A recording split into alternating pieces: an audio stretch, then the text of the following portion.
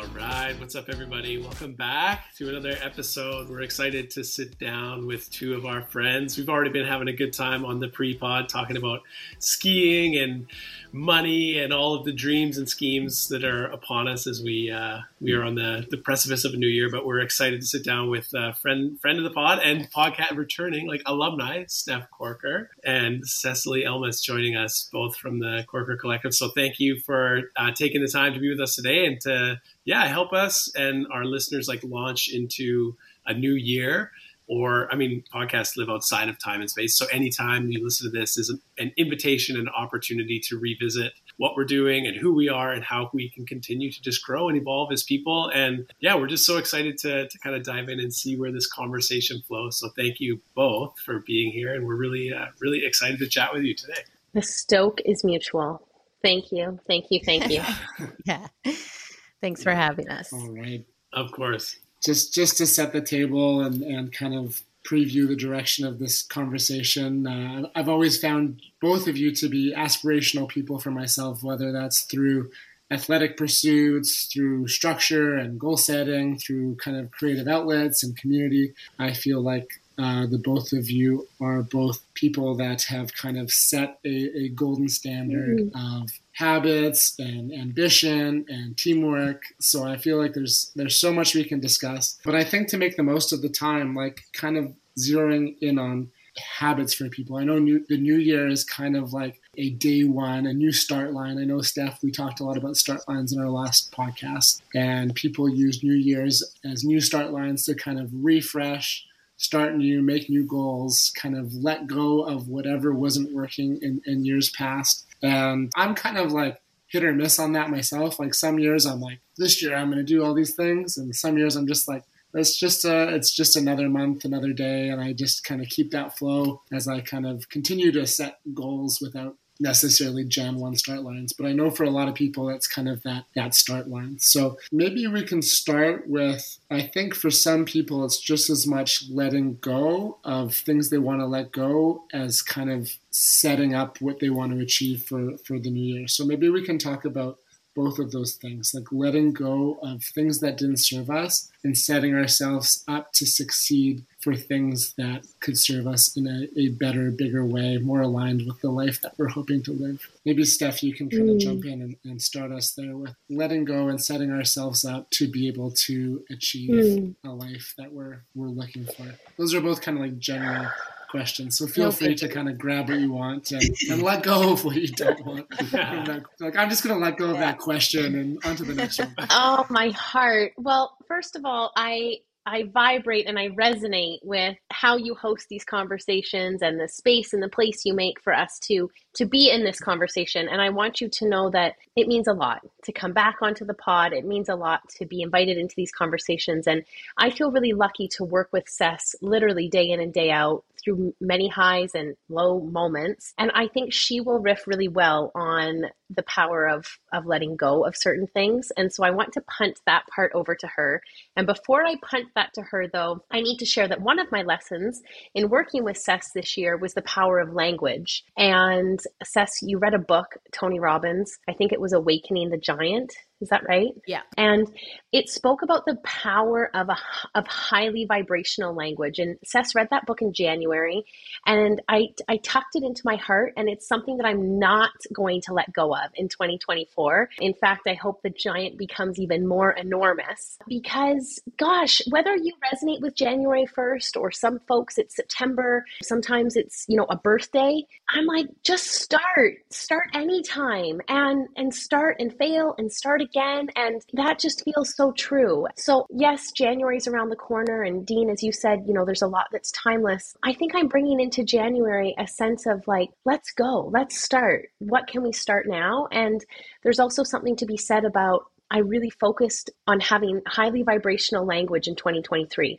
And I got some feedback, and the feedback was from a venture capitalist who said, I can't quite tell about this Steph Corker character. It's like her language, it's a little wonky. And someone else I spoke to was like, are you really like this in person? And I was like, heck yes. I will always respond to an email like a hug walking down the street and refuse to be a robot. And I think that's sort of a habit I picked up this year and something that's coming over into 2024 big time. And the other thing I need to share that was a 2023 later in the year is that I watched the Naiad movie.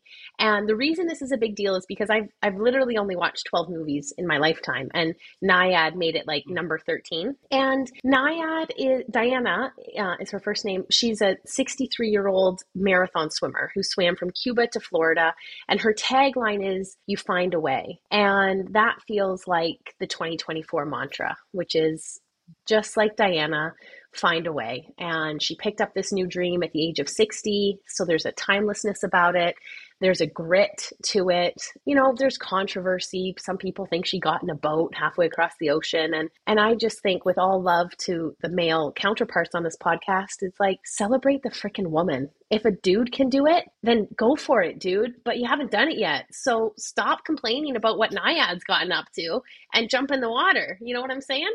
So I'm like here to release the critics and dive in the ocean and swim to Florida, find a way, in the most proverbial sense. So that's my slightly tangented answer to that question, Zach. And it feels appropriate for Cess to pick up. What are we really letting go of in 2023, my friend? Today's episode is brought to you by AG1. We love AG1 because when we drink it, we know it is our foundational nutritional supplement that delivers comprehensive nutrients for the whole body health. AG1 really replaces all of your multivitamins, probiotics, and more in one simple and delicious drinkable habit. Its science-driven formulation of vitamins, probiotics, and whole food source nutrients is going to support your health. We love it. We drink it every day. It's part of our morning ritual. We know that when we drink it, we've got our daily nutritional needs met. It has 75 high-quality vitamins, probiotics, and whole food sourced ingredients. Honestly, I can't think of another daily routine that pays off as well as AG1, which is why I trust this product so much and literally use it every day. We love AG1.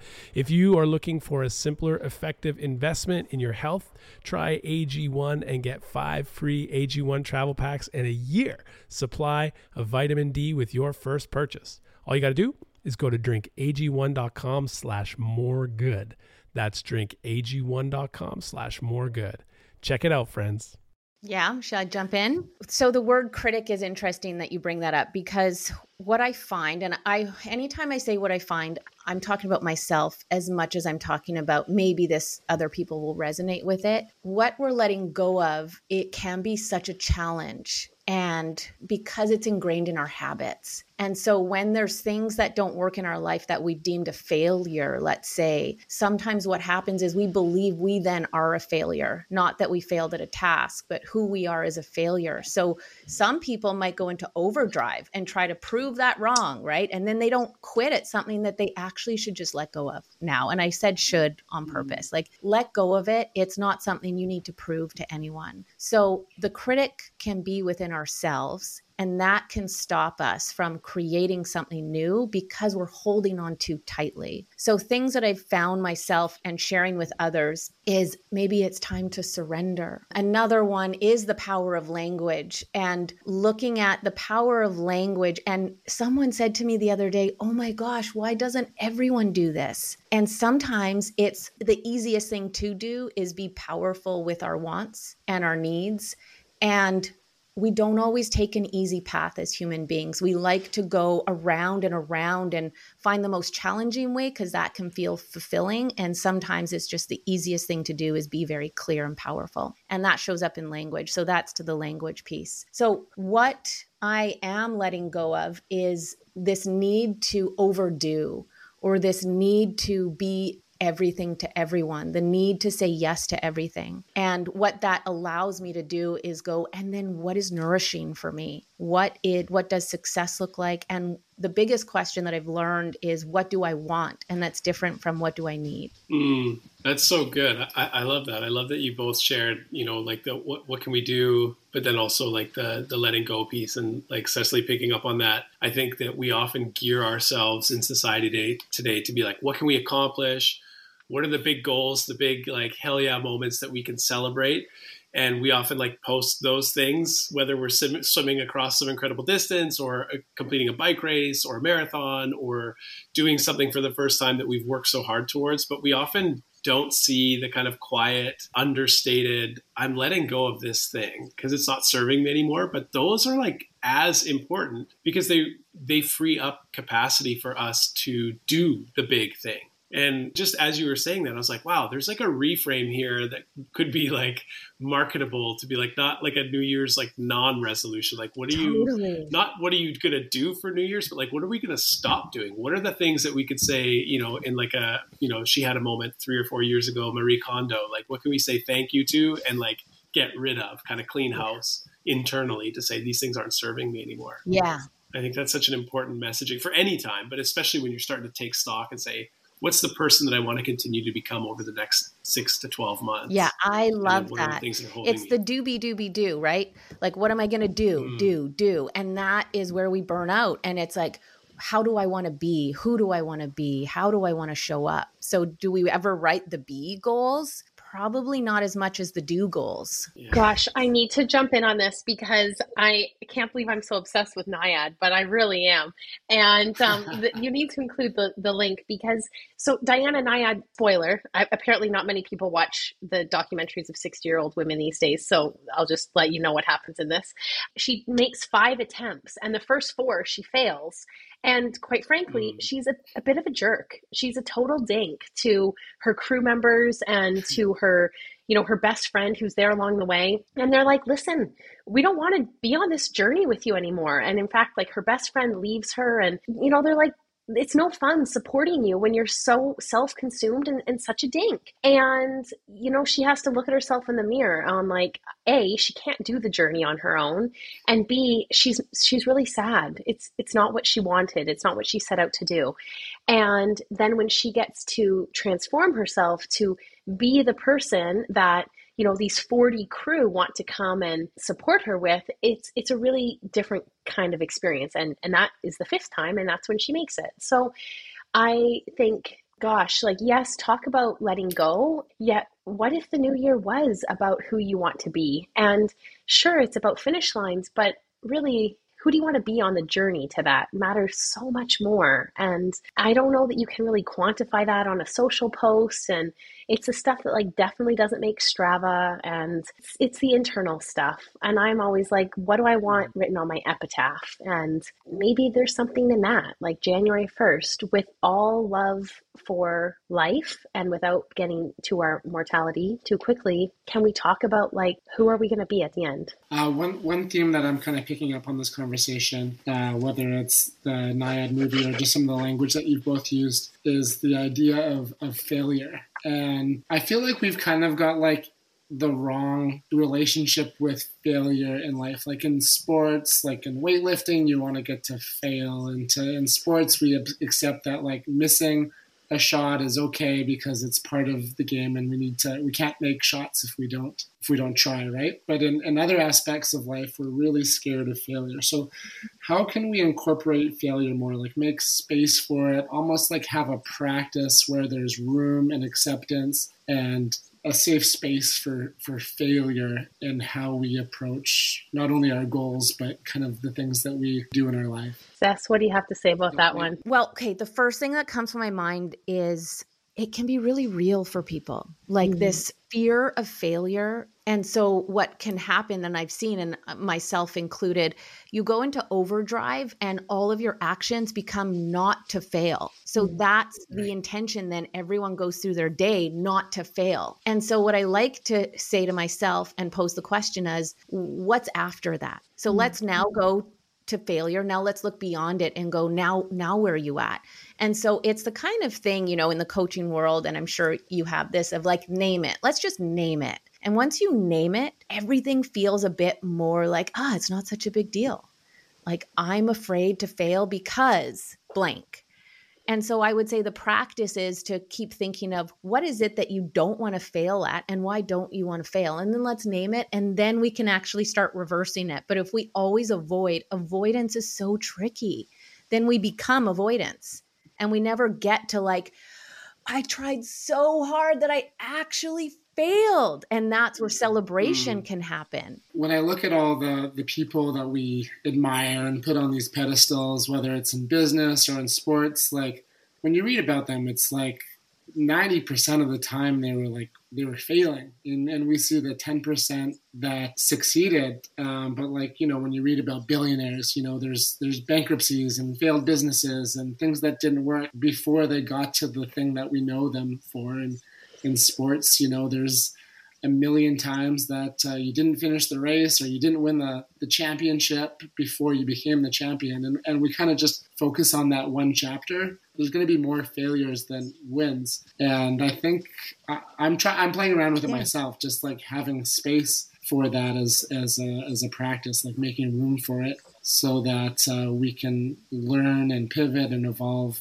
in different ways rather than it being paralyzing or crippling or kind of the end of the book. It's just kind of another chapter. I was going to say, Steph, maybe like that's something that you could speak to as someone like you're such an accomplished athlete. And you don't get there without missing the mark a number of times and just setting up for a certain training and then not being able to hit it, or even getting into a race, but then not performing the way you had hoped or whatever. And we could count those as failures, but maybe there's something to like reframing that as saying, I didn't do what I wanted, but how can I turn this failure, quote unquote, into a victory by how can I redeem it? What did I learn? What did I gain from that experience? I mean, you have lots of experiences of just athletic pursuits aside, and of course in all aspects of life, but can we turn failures into victories by mining them for like the gold of experience and knowledge and wisdom and shaping us? I mean, yes, and deeply with an apostrophe and capitalization, because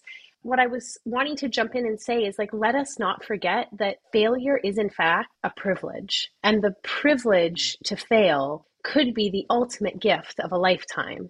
You know, when you're talking about these billionaires, it's like they had a privilege to fail and get back up again. There are some failures that are really terrible failures. The failures that we're talking of are pretty freaking comfortable. We find a way, we still have food to eat, we have a roof over our heads, some people have a partner to rely on, and we have enough gumption that we're like up for going after it again. And I think, you know, another thing I've learned from Seth's this year is the stories that we tell ourselves. And when we can get out of the rut of telling ourselves the same story, then we get to create a new future. And so the longer we stay in a story of a failure, that becomes our identity if we want it to be. And, you know, we're not really ones for martyrs. We're not here to play the victim game.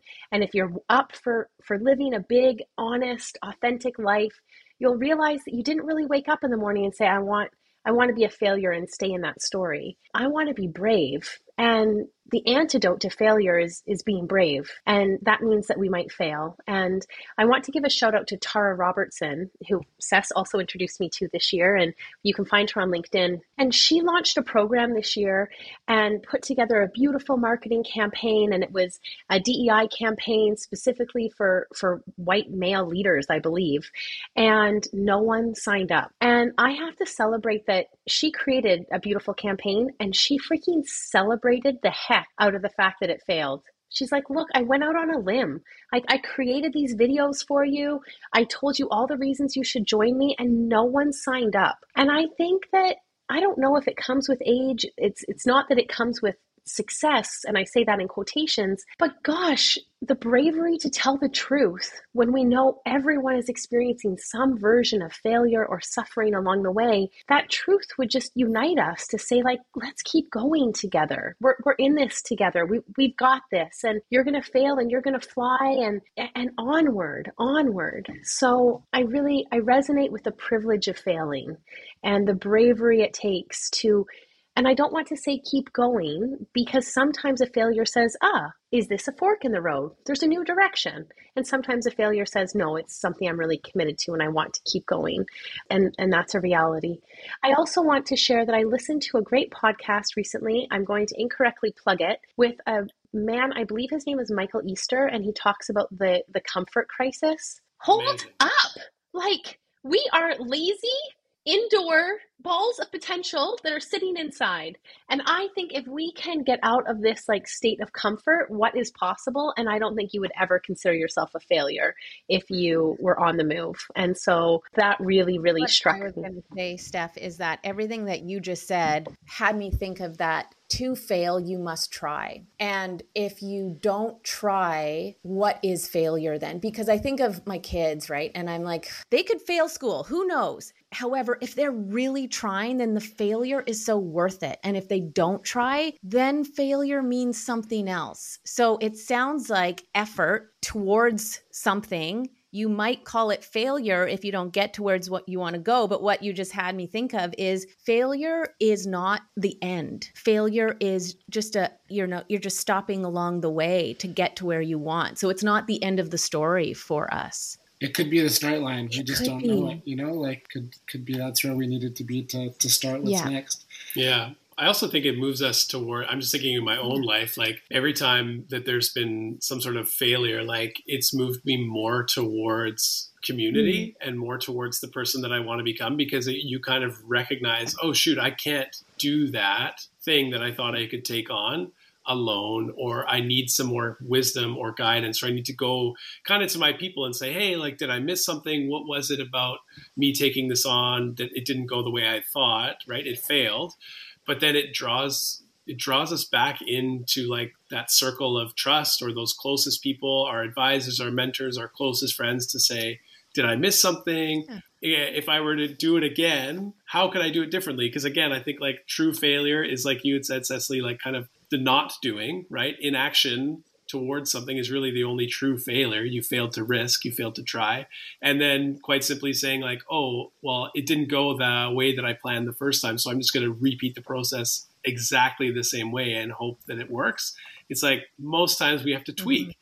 And for me, that always forces me back to that drawing board and back to community, which is like a beautiful thing to do. But if we fail in secret or in silence because we're embarrassed or we feel shame or whatever, I think we miss out on the opportunity for self-reflection and growth, and to invite people in to help to shape us. I think that's so well said. For me, community is a huge role. I feel, again, so passionately about this, which comes back to like the power of language and vibration, because Dean, to your point, it's like, are you with people that are up for like raising the game with you and like holding the vibration and holding the light? And that might be like here to dust off your knees, and it might be like, let's go. Like there's a new way, there's another way, and community feels like the currency of 2024. I think more than ever, we need each other, and we need to be in this game of life together. And I thought I was so competitive once upon a time, and I've never been more excited to hold hands across any start line or finish line. That's like, we got this. Like, we don't drown together, we don't win together. Like, let's go, it's about together. And so I think maybe that is something that we take into consideration at the end of this year. Like, who made a dent on your heart this year, and who do you need to write a note to, and who do you need to celebrate and say, I wouldn't have chased this dream without you. And maybe it's a stranger, and it's Michael Easter, who I haven't yet had the pleasure of meeting, but thank you, Michael. You've implored me to like get outside. You made a dent in 2023 on my heart. And then who do you want? Who's missing from your circle or your community in 2024? And that could be a new coach. That could be a business coach. That could be a sport coach of some nature.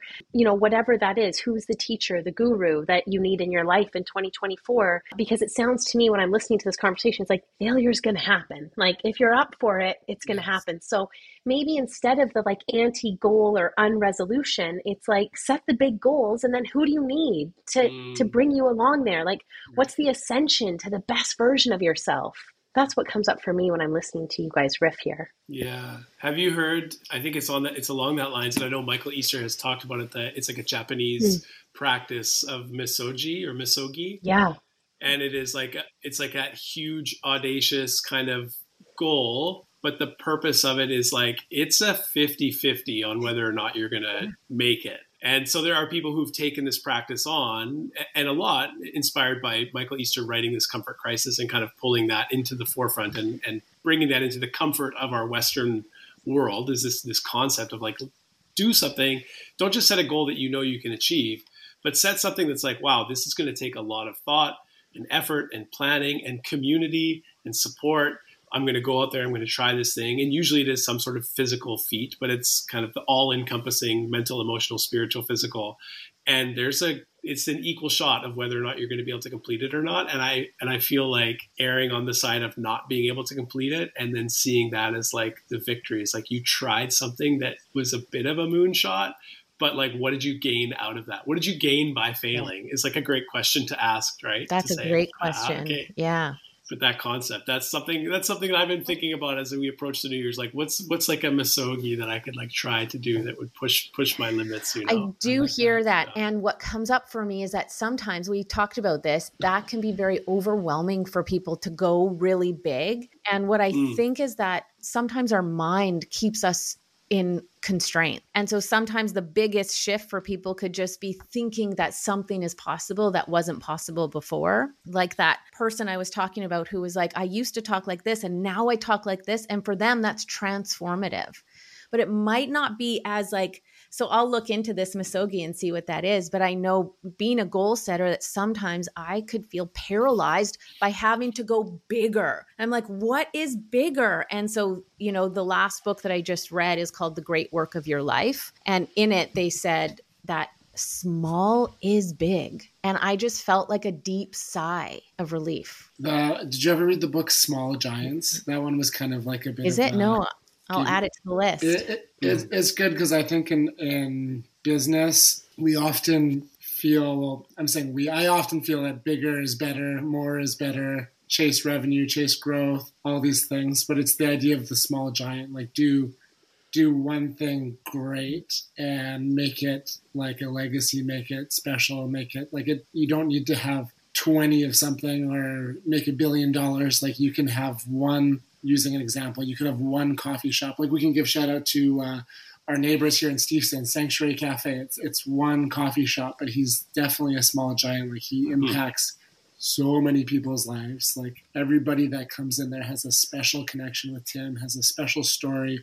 It's definitely a small giant in the community here in Steveston and for cyclists. And just like shifting that mindset of like, oh, like I don't need to have 10 of these. I can have one and I can really focus on it and make it special and important. There was a couple of things that you both said that I kind of wanted to circle in on. One was like the idea of community for 2024 and just kind of thinking about stress and failure and going back to those, thinking that we're the average. I've heard the saying we're the average of the 5 people we spend the most time with. So like bringing intention to that community. And when Dean was talking about failure and talking to people, I think it's for myself, having a business partner and a wife and having, a podcast partner and Dean, if I have something that's very stressful and I keep it to myself, it just kind of gets bigger and bigger and bigger and bigger and it becomes more paralyzing. But the minute I share it with someone, it becomes so small. Like a juice truck, if I speak with Ryan, I'm like really stressed about this. He'll have like zero stress about what I'm stressing about. And it almost becomes laughable. Like, I'm like, oh, you're not stressed about that? Like that's causing you zero stress. And this is causing me like 100% stress. Okay. If it's causing you zero stress, like this must not be a big deal. So it just like, I'm just using like personal examples, but like as soon as you voice these things, I think it can really put into perspective those experiences or those thoughts that can kind of be holding you back from that start line or from even kind of processing that failure or like getting to the finish line of that failure so you can get to the next step. And then to kind of like wrap this up, Steph, I really liked what you said about comfort crisis, because I think just in observing a lot of what's happening in the world, maybe not, let's say in the world, but here locally, I think we are having a bit of a comfort crisis where we're happy with the middle ground, where we're seeking comfort without ambition to have more than that. And I just wanted to, like, without attachment of that being good or bad, I just wanted your thoughts on that idea of a comfort crisis. Yeah, well, the essence of comfort crisis, and Dean, forgive me or like chime in where I might have some holes. The one piece that really stood out was being outside, his whole piece was like being outside for 4 hours a day, and how like that's pretty radical. And like most people aren't outside. I mean, it's the hours of daylight are darker. The weather is pretty wet. It's, you know, it's winter here in the Pacific Northwest. And he's like, it shouldn't be such a big deal to be outside for 4 hours a day. And that's sort of one of the foundational components of this comfort crisis. And I would just, I guess, antidote it that with that I think effort is really cool, and effort without attachment. And again, it's something that I work on personally. I share with Cess often, you know, this is going to take effort and I don't know what's going to come back. And she reminds me, like, you make the trip, you show up, you do it anyway, unattached to what the result might be. And I'm not willing to like sit in the comfort. I also think there's a piece of comfort that's like almost resignation. It's like it's like the opposite of surrendering. You could give up on something. And it's like, well, where can you be the one that puts in a little bit more effort? You know, you go outside for 30 minutes a day. What if you go outside for 2 hours? And my dog would appreciate some more effort, would appreciate me not to be quite so comfortable. And yeah, I just think there's something to comfort that we can push ourselves a little bit. You know, just the other day, Seth and I were finishing the workday, and it was like, oh, we don't really love to sweat after work. And I've had some food, and I was like, accountability, like, we're going for it. Go sweat, go find your way to move. And then we both said, you know what, we like to sweat in the morning. So don't come to work tomorrow until you've sweat first. And that was awesome. It was beautiful accountability. And I think we both did. we both got sweat in before the day began. So I want to say I honor what's happening in the world, and I don't want the comfort crisis to come off the wrong way. And I guess my antidote is like, put in some effort. And when you think you've put in some, put in a little more. And stay unattached to the outcome, to the results. You know, your 6-pack doesn't owe you anything. You might need to put in a little bit more effort, especially at the end of the year. And that's worth it. Yeah. I like that, because I think when I'm comfortable, personally, it means I'm a little bit lazy. There's a lazy epidemic. And you know what it equals is a loneliness epidemic, because we just sit a little bit in isolation and you become a little bit more complacent. You sit down a little bit deeper in the couch. No.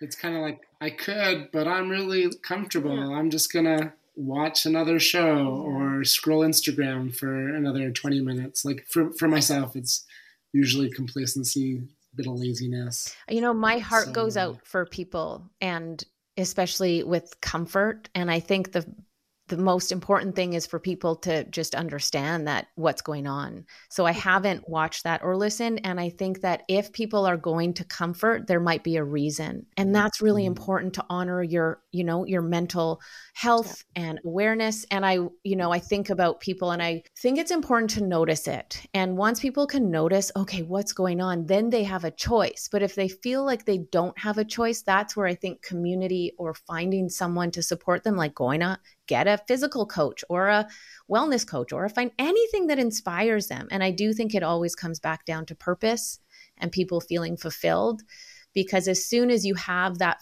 like, oh, this is what lights me up, then you will get off the couch or get outside. Like, then there's purpose. But for me to go outside for 4 hours, no, thank you. You know, like, I love outside, and I loved our 30-minute walks. And for me, my mind goes in 100 ways. So I want to do all the things. So it could look like being outside. It could look like doing other things. But when I know I have inspiration and purpose, I don't need those things to go do that. So I just feel for people who don't feel lit up right now. And maybe it's about finding what lights you up is what comes up for me. I think, I that resonates so much, Cecily. And I think that, like, a lot of people, especially as we age, like, we will stop trying new things. And we know what we know, and we like what we like, and it's comfortable. Even if it's not sitting on the couch by the fire, wrapped up in a blanket, cozy, comfortable, it is that sense of comfort. And like, I know, again, like, just in my own life, trying something new and committing to something for like a couple of weeks or a couple of months has always been the antidote to like that internal angst or unrest or feeling of like, you know, like dis-ease within myself of like, I'm not happy with how things are. And then trying something new or committing to something new has always been, for me, like a healthy antidote to whatever is like not working in me. And so fully acknowledging that people come from different places and have different journeys that they're on. But I would always encourage, just like, again, from my personal experience, this is what I would share is like, if you feel stressed or anxious or depressed and your kind of regular day-to-day schedule is like, look at the screen at work, look at the screen at home, watch the screen, scroll the screens, and you feel bad about yourself and you don't like how your life feels or looks or is, and then the answer to that is more of the same thing, you're probably not going to find yourself in a healthier version. So what if you tried something different for a week and just said, instead of this for 5 or 7 days, and see what happens, and allow yourself to be curious, curious, and allow yourself to explore something new. And I think that that's awesome because people can find ways, like you said, find the thing that lights you up. Oh, it's not yoga, but I love spin class, or it's not spin class, but I love just going for a walk, listening to an audiobook or podcast or whatever it might be. Find your thing and then go do it. Oh no, I was going to say, Steph is always like, I just started swimming, a new swim club. I'm now doing this skiing. She's like, I just joined CrossFit gym for a month. I'm like, oh my gosh, this is amazing. Like, it's so inspiring to shift the perspective, because we get stuck in our perspective and think that's the way our life goes. And as soon as you step out, that's where like, poof, new things are possible.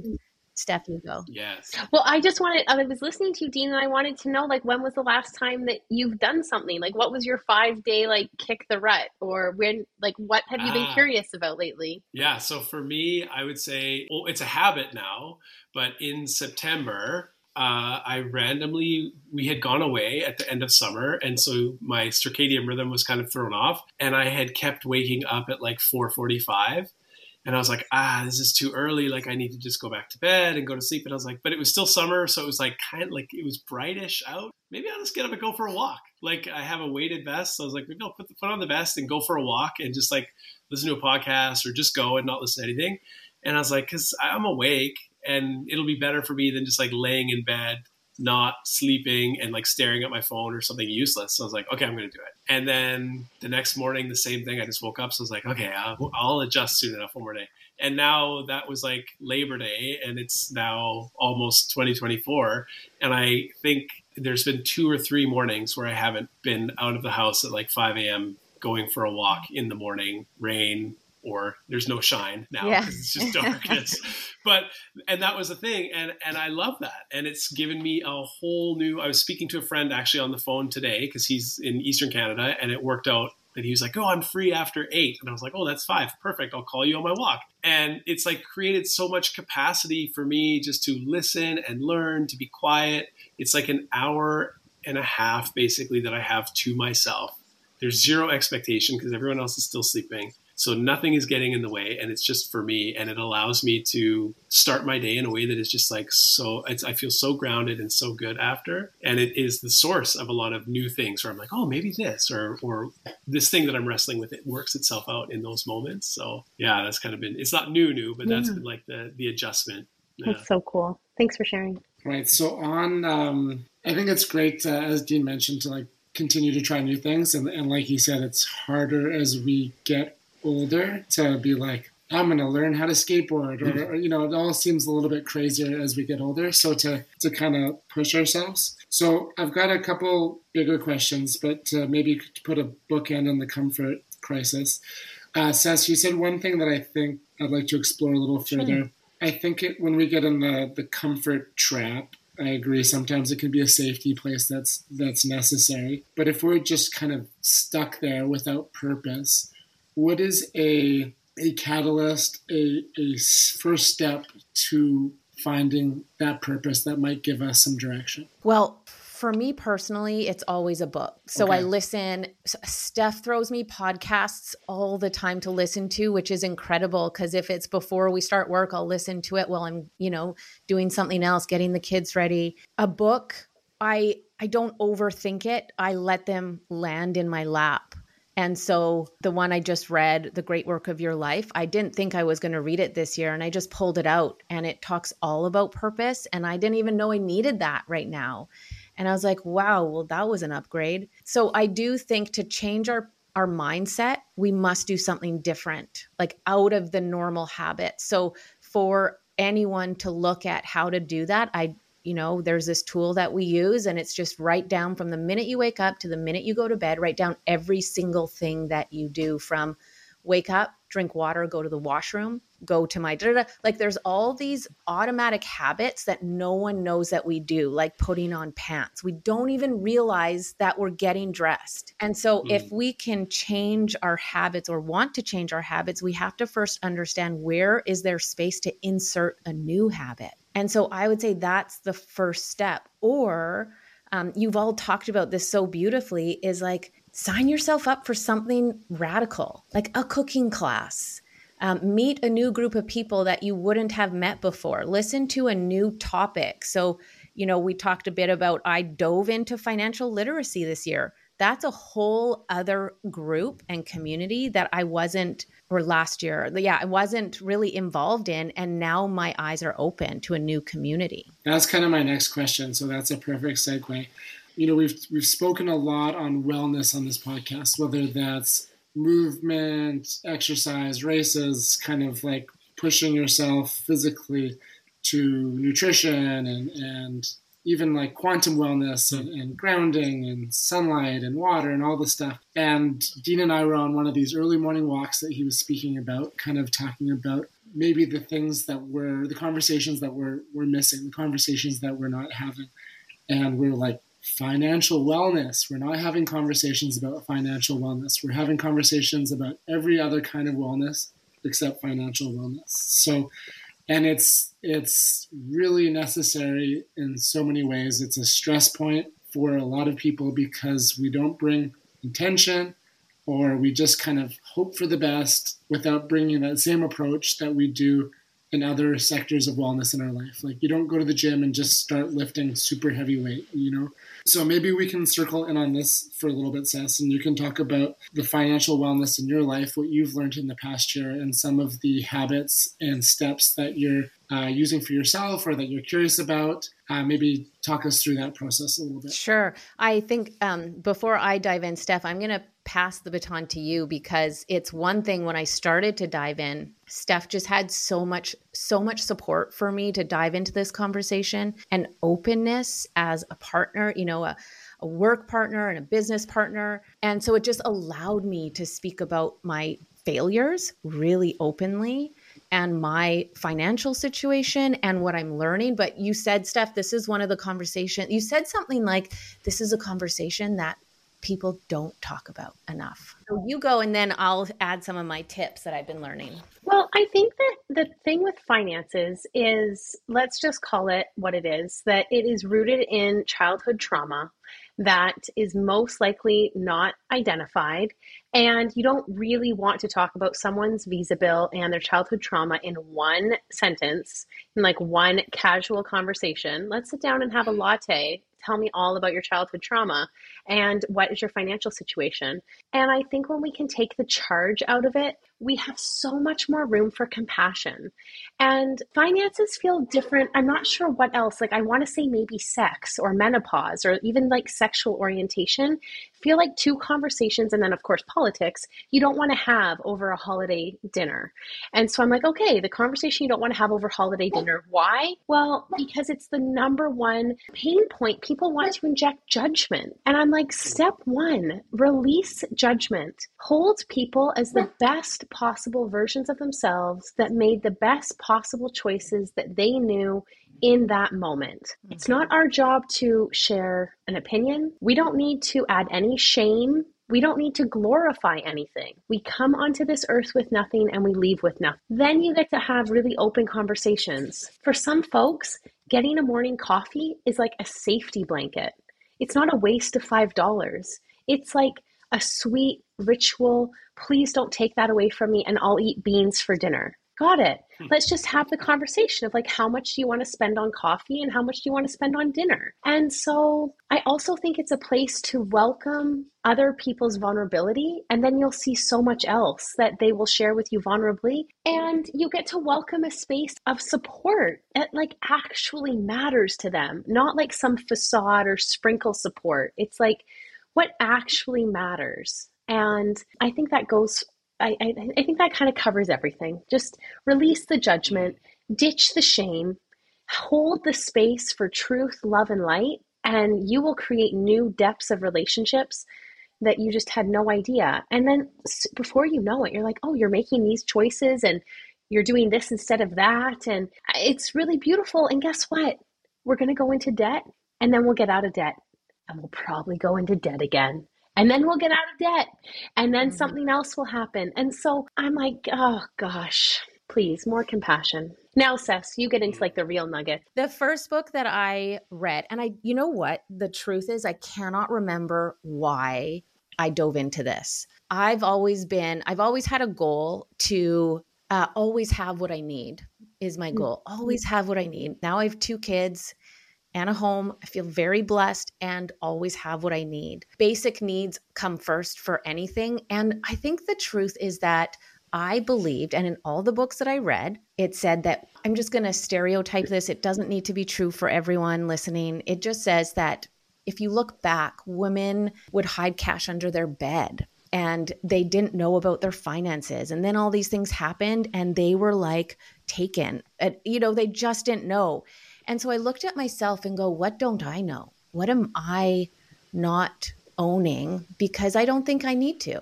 So I just looked at my habits of where do I take charge of finances and where do I leave it for other people that is not working. And you know what I did? I just took all of my finances under control, and all of the books said to like look at everything you're spending. And I found things like Amazon accounts, extra accounts we were paying for. I found extra like iTunes, and I just shut her down.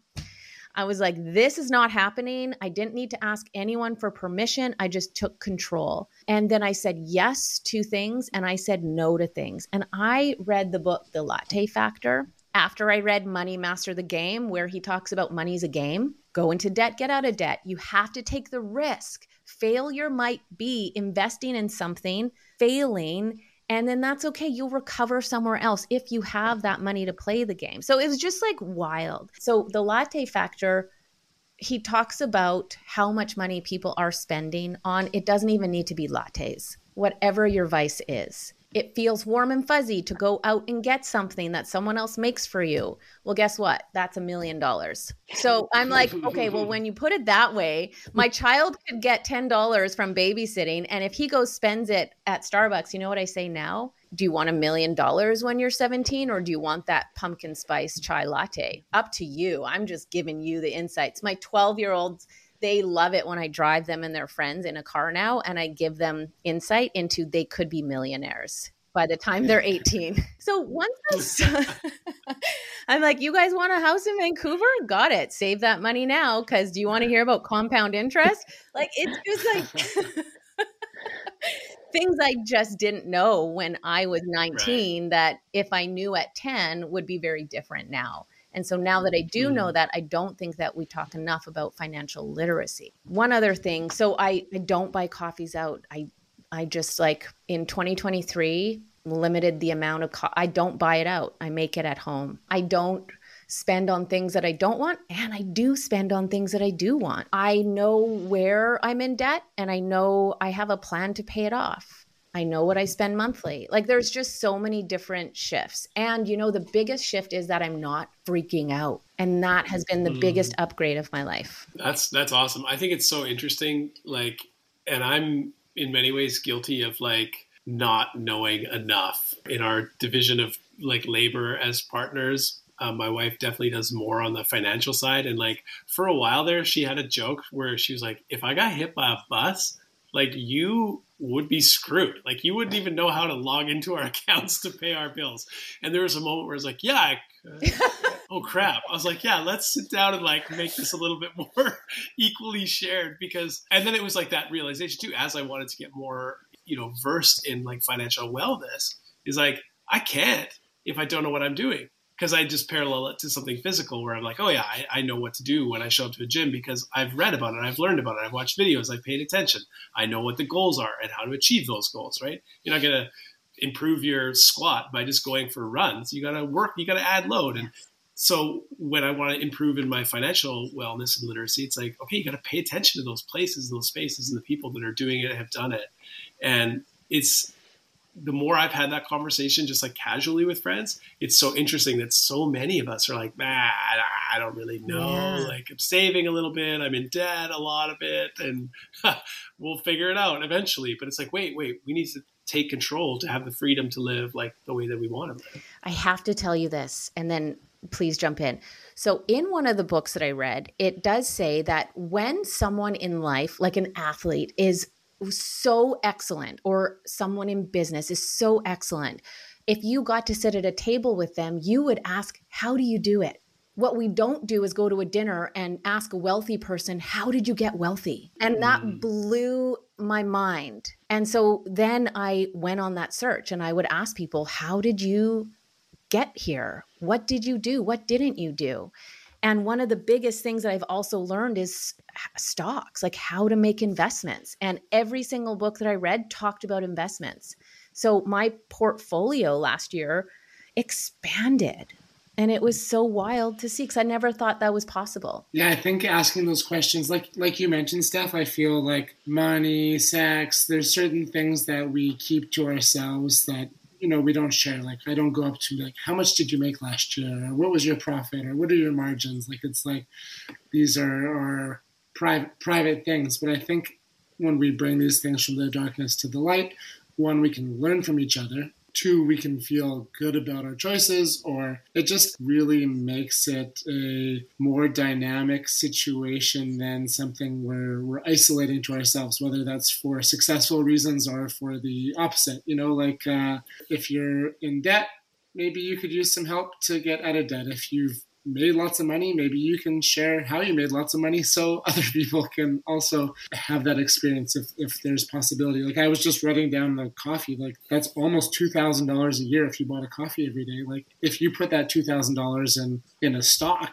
like you're talking about, wow, holy smokes. And then it like compounds and you get interest. You see that like over time. So I'm trying to think about, I don't drink coffee, but I'm like, I definitely spend money on stupid things. So I got to think about all those stupid things that don't bring value to my life. Some things do, like you were saying, like buy the things that you want to buy that are going to bring value. But I passively buy lots of things. Like I think I more do it with the kids. Like we're out and they're like, I want this toy that is going to be in the garbage in 24 hours and it's $7. And I'm always like, okay, like let's get 6 of them.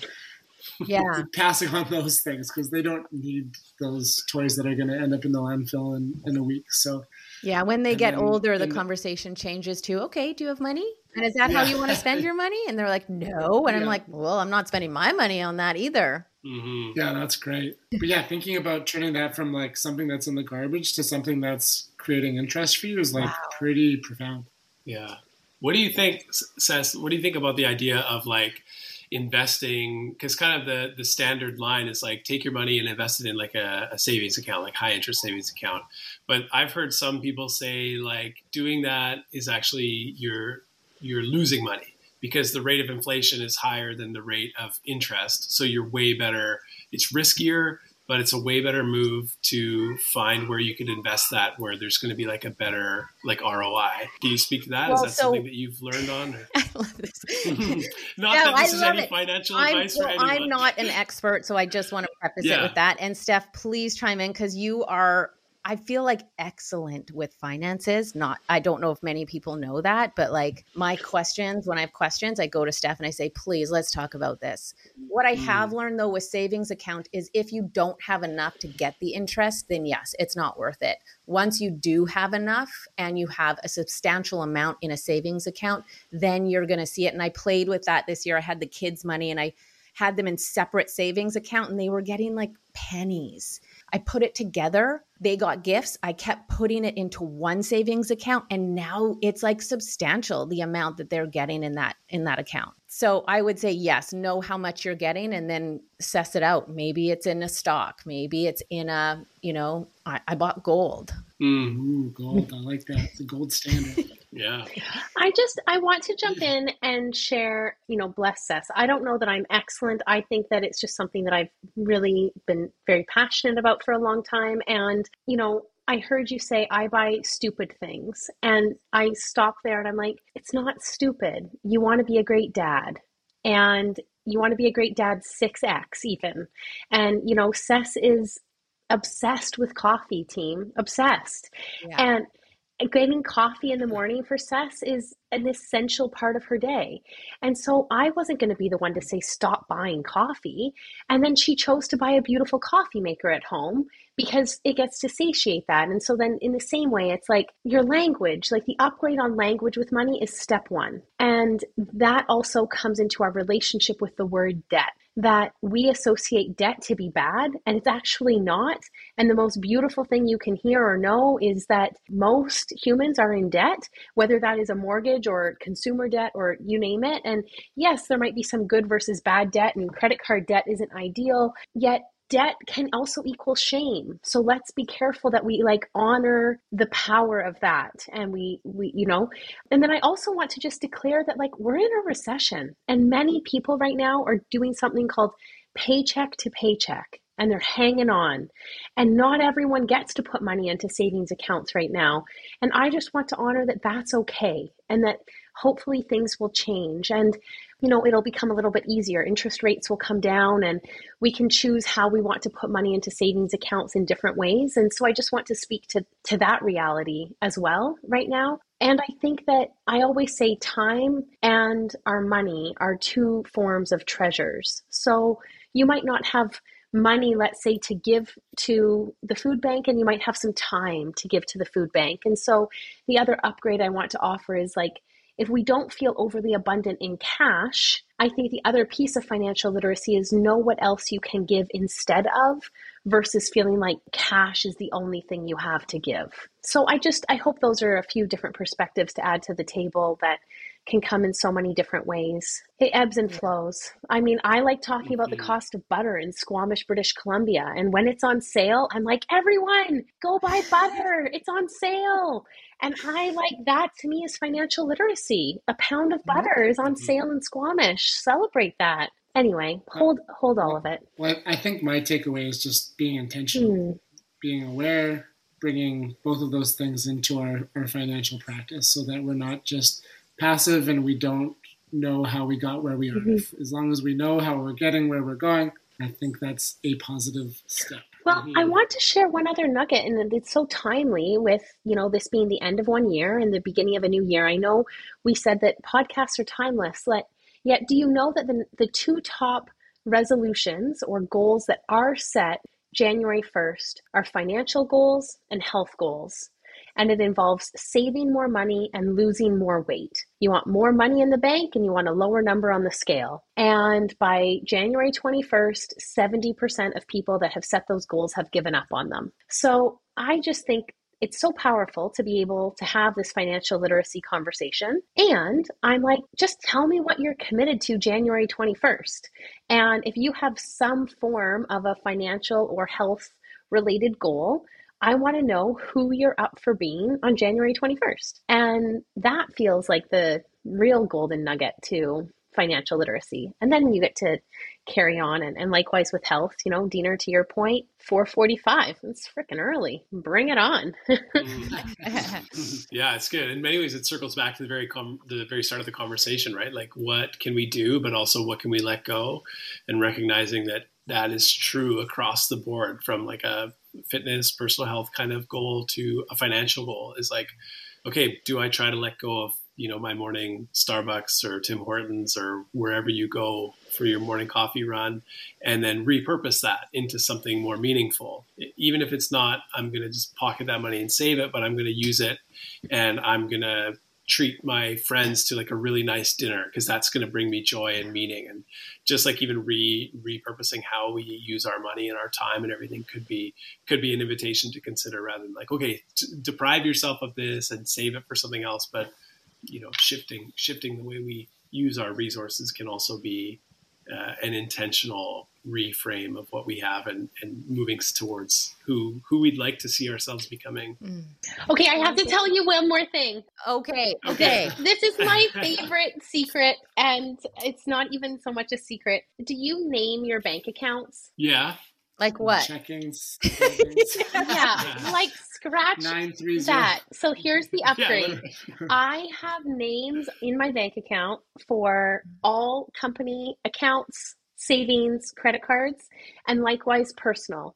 And they go from being mantras, they go to being goals. They're never checking and they're never a number. I mean, an account number. And I will tell you, it renovated my relationship with all things finances. The mantra of I am abundant, the declaration of Yahoo, exclamation mark. Like, it's just, how do you want to feel when you dance and date with money? And it can start with the really simple things. My Visa card is, I can't wait to pay you off. And I just would pay it off. Like, just, it's cheeky. It's only me. Diener, you could surprise your partner and, like update the accounts and she'll be so stoked.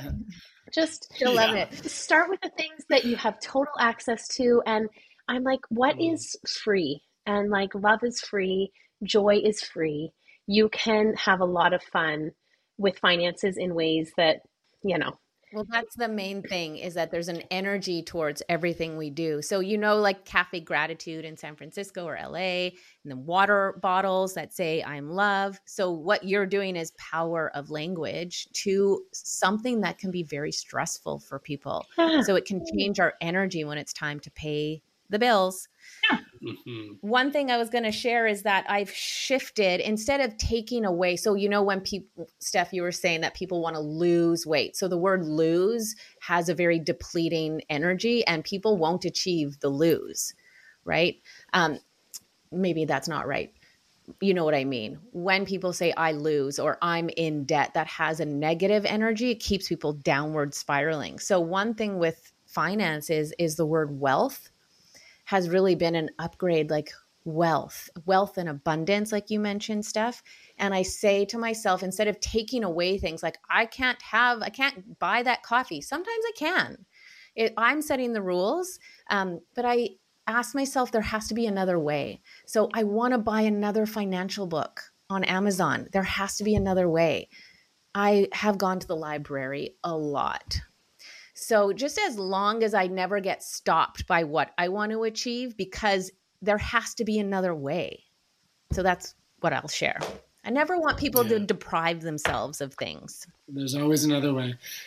We've said this kind of quote before. Yvon Chouinard has this quote where, I'm paraphrasing it, but he says something along the lines, I never take a step backwards. I turn around and take a step forward in the other direction. And I love that kind of pivot of, we're always stepping forward. It might not be in the direction that we thought we were going. I've got one last question and then kind of one fun one as we kind of put a bow on this conversation. And I'm so grateful for both of you, for your time and just for sharing this abundance that you guys bring to this conversation, but to your lives and the communities that you're a part of. Steph, you started the conversation talking about high vibrational language. And I wanted, before we kind of wrap things up, I wondered if you could give us some examples of that so that we can maybe that's how we bring abundance or manifestations into our life, is changing the language that we use. So can you kind of tell us a bit about high vibrational language?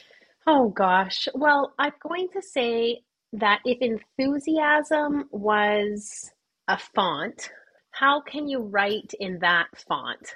And I want to say, like, there's a thing about exclamation marks. I get it. It's more like, what is just so authentic to you, and how would you use written language to meet a friend on the street that you haven't seen in a long time and you're so excited to see? And how can you communicate like that in other ways and channels? How do you evoke emotion when you don't have the opportunity to see people? One time this year, I wanted to send through a proposal to a really interesting human on the East Coast of America. And, East Coasters, they think us West Coasters are a little bit different. And I sent him a video and I walked him through this proposal with a loom. So there was a picture in the side, and he was like, "Who are you?" And I was like, "Oh, got it." Like, I just added myself in the most human form possible of this video, because we can't be in person, and it evoked a reaction on the other side. So yeah, that's what I want to say. Create a font of enthusiasm and use that font through every digital means of communicating. And then when you're in person, don't hold back. Like if I have an opportunity right now to share with you how stoked I am to be here, like I want you to know that. I want you to feel that. And if I'm not stoked, I also want you to know that. And I want it to be responsible, that I'm not a dink about it.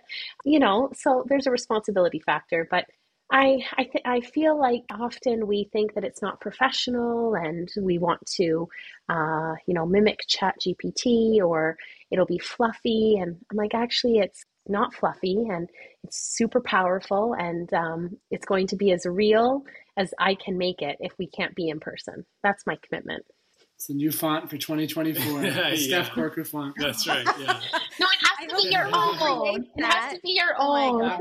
No, it's going to be a Steph Corker font. Yeah.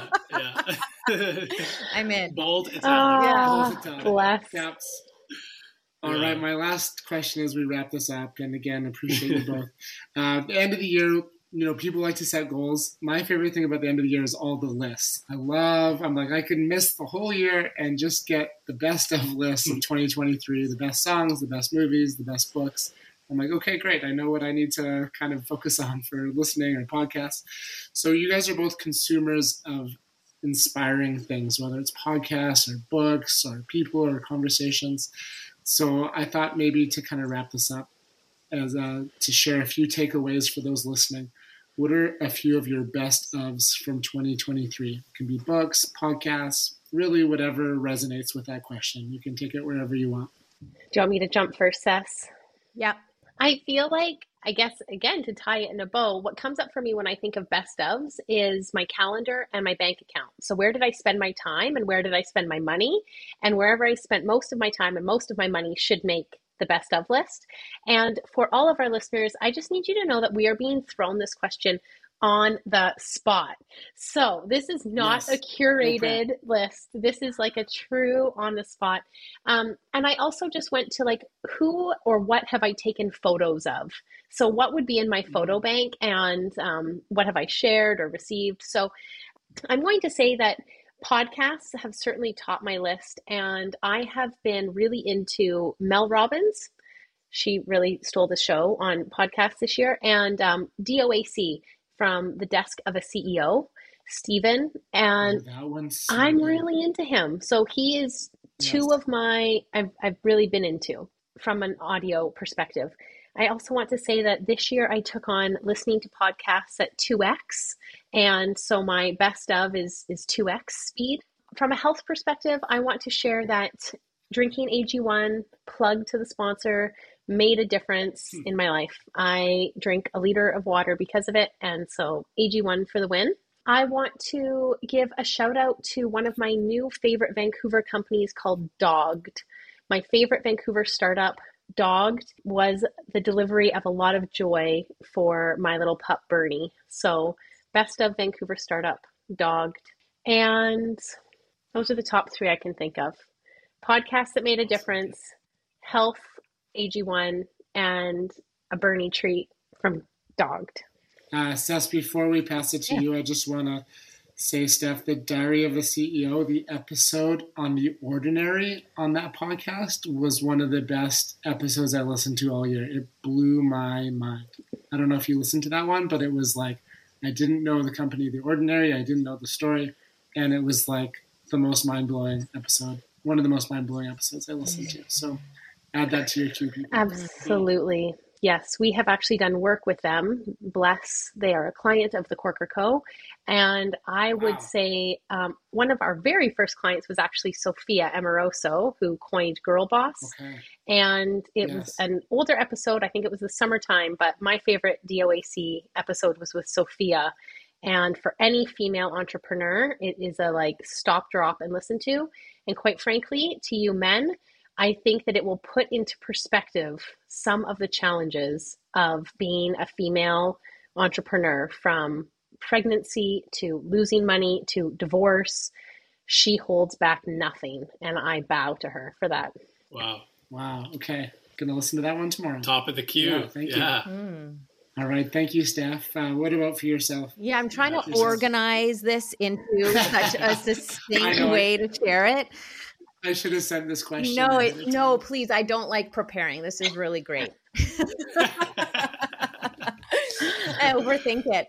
But I think that there was 3 categories that I read this year. And one was coaching, a lot of coaching books because I'm a student again in a coaching course. So there I am, coaching books. The second was a lot of leadership books. So I read a book that I hear has been like an original book from decades ago, and it's called The Leadership Challenge.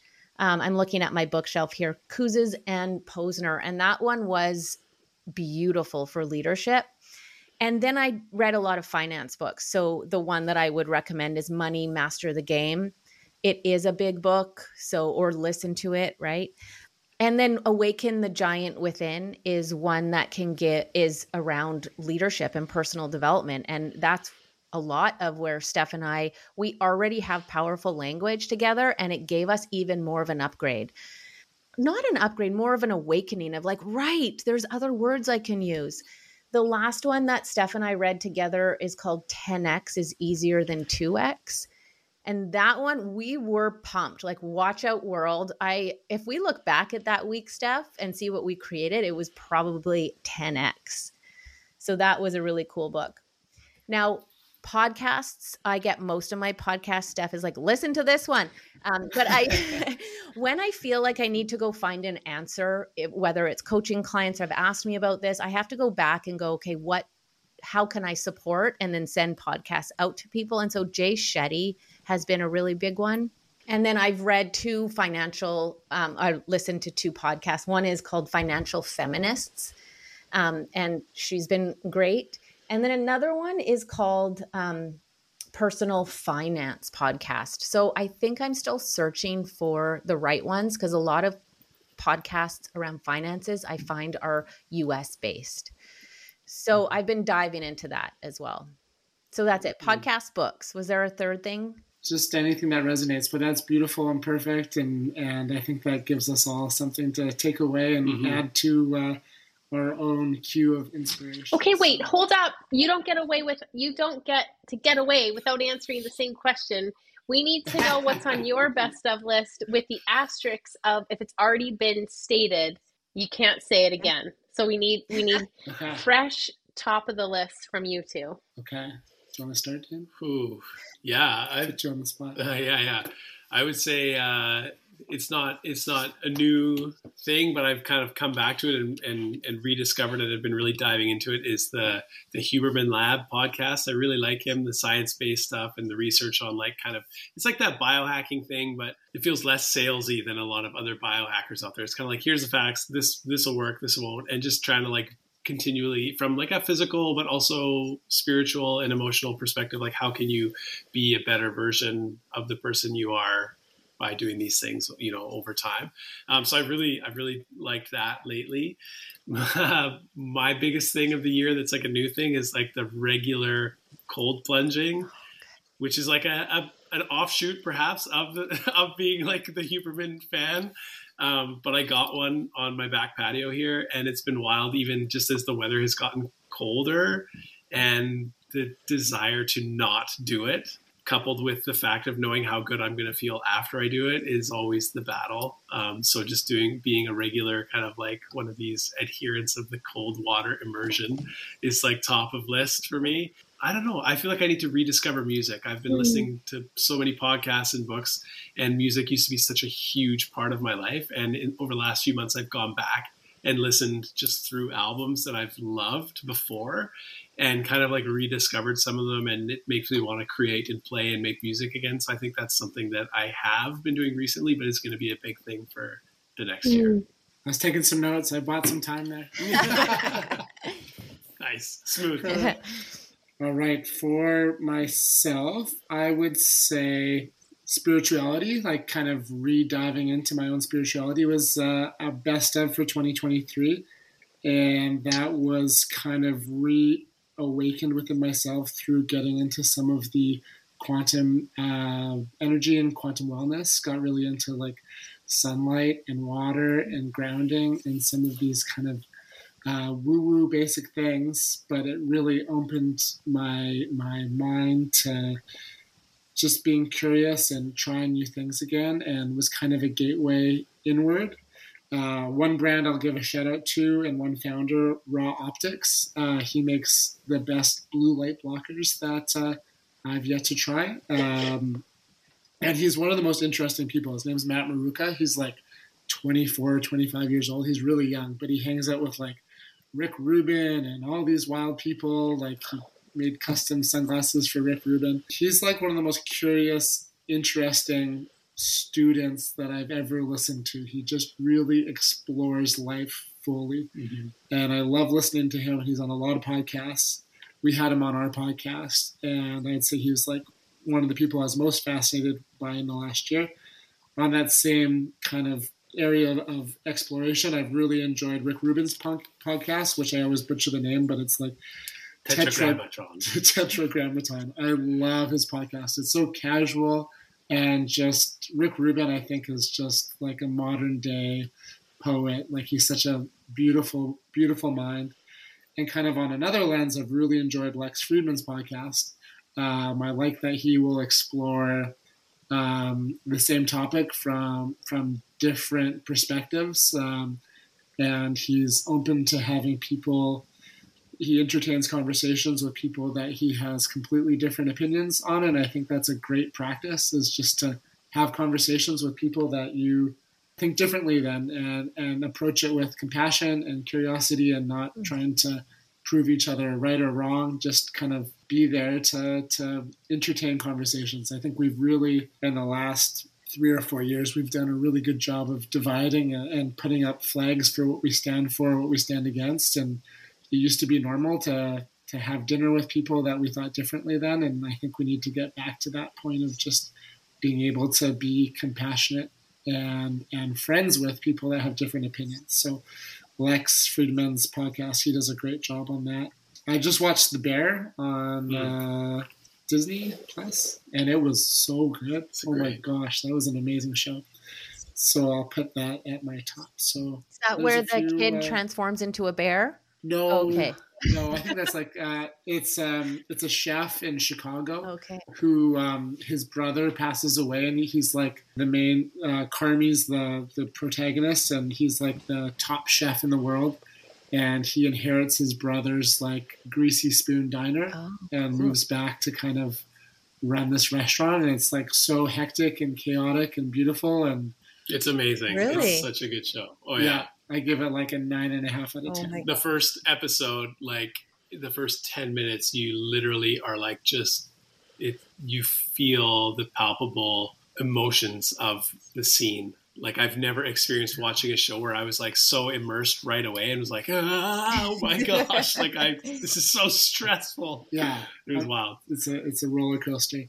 And then I guess one last product that I really liked this year, I really liked Mana Vitality. I'm always like playing around with a ton of different supplements, and I like to see how I feel in different things. And it's a Shilajit mixed with a Ormus, so it's got all these trace minerals in it, which are kind of like, if you think of like Pilates and fitness, it kind of gives you all the base that you need to kind of build the bigger muscles. We kind of need these trace elements and trace minerals to build the foundation so that we can be whole and complete with our health. So Mana Vitality has been my favorite supplement that I've tried this year. So there's a few of my best outs. I love it. I really appreciate you playing the game, because you realize on the spot, you're like, holy heck. And I feel like we could do one podcast that just goes around in a circle, and, you're inspired by it's like, okay, one more round. I need to just add in 2 things to my one more round. So this feels really essential, because for our listeners, this will inspire a conversation that you have, be it on a chairlift, on a trail, perhaps the family dinner. Like, give us your best ofs. A person who really rocked my heart was Will, who wrote Unreasonable Hospitality, a book that you must purchase in 2023. And I listened to it on Audible, and I remember distinctly, I was raking leaves in my backyard under a willow tree, and I think I raked that same patch of grass for 2 hours listening to Will tell me about Unreasonable Hospitality. And he is a font of enthusiasm on his own accord. It was phenomenal.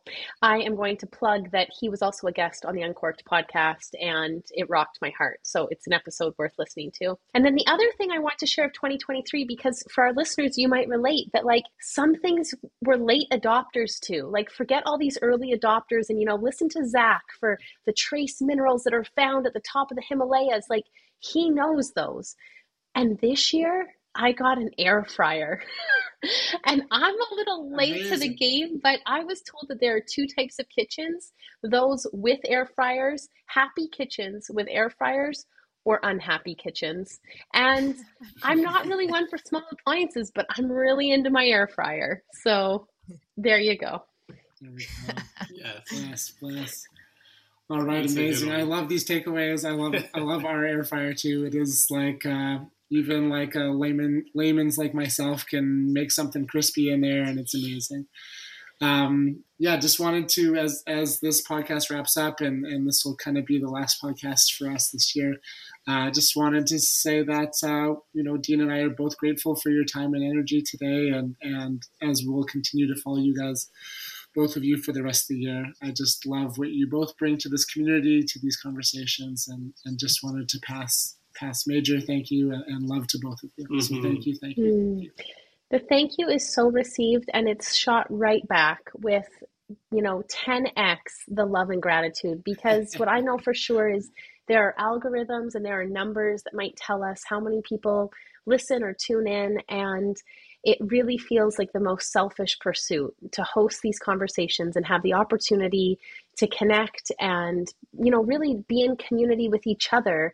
And I want you to know that your podcast makes a dent, and I listen to it every week. So thank you for everything that you do to create and, on air. Cecily, Elmas, thanks for a rad 2023. Recording with you and working with you is truly the gift of a lifetime. So bring on 2024, my friends. Thank you, friends. This has been such an enjoyable conversation. I hope we get to do it again soon.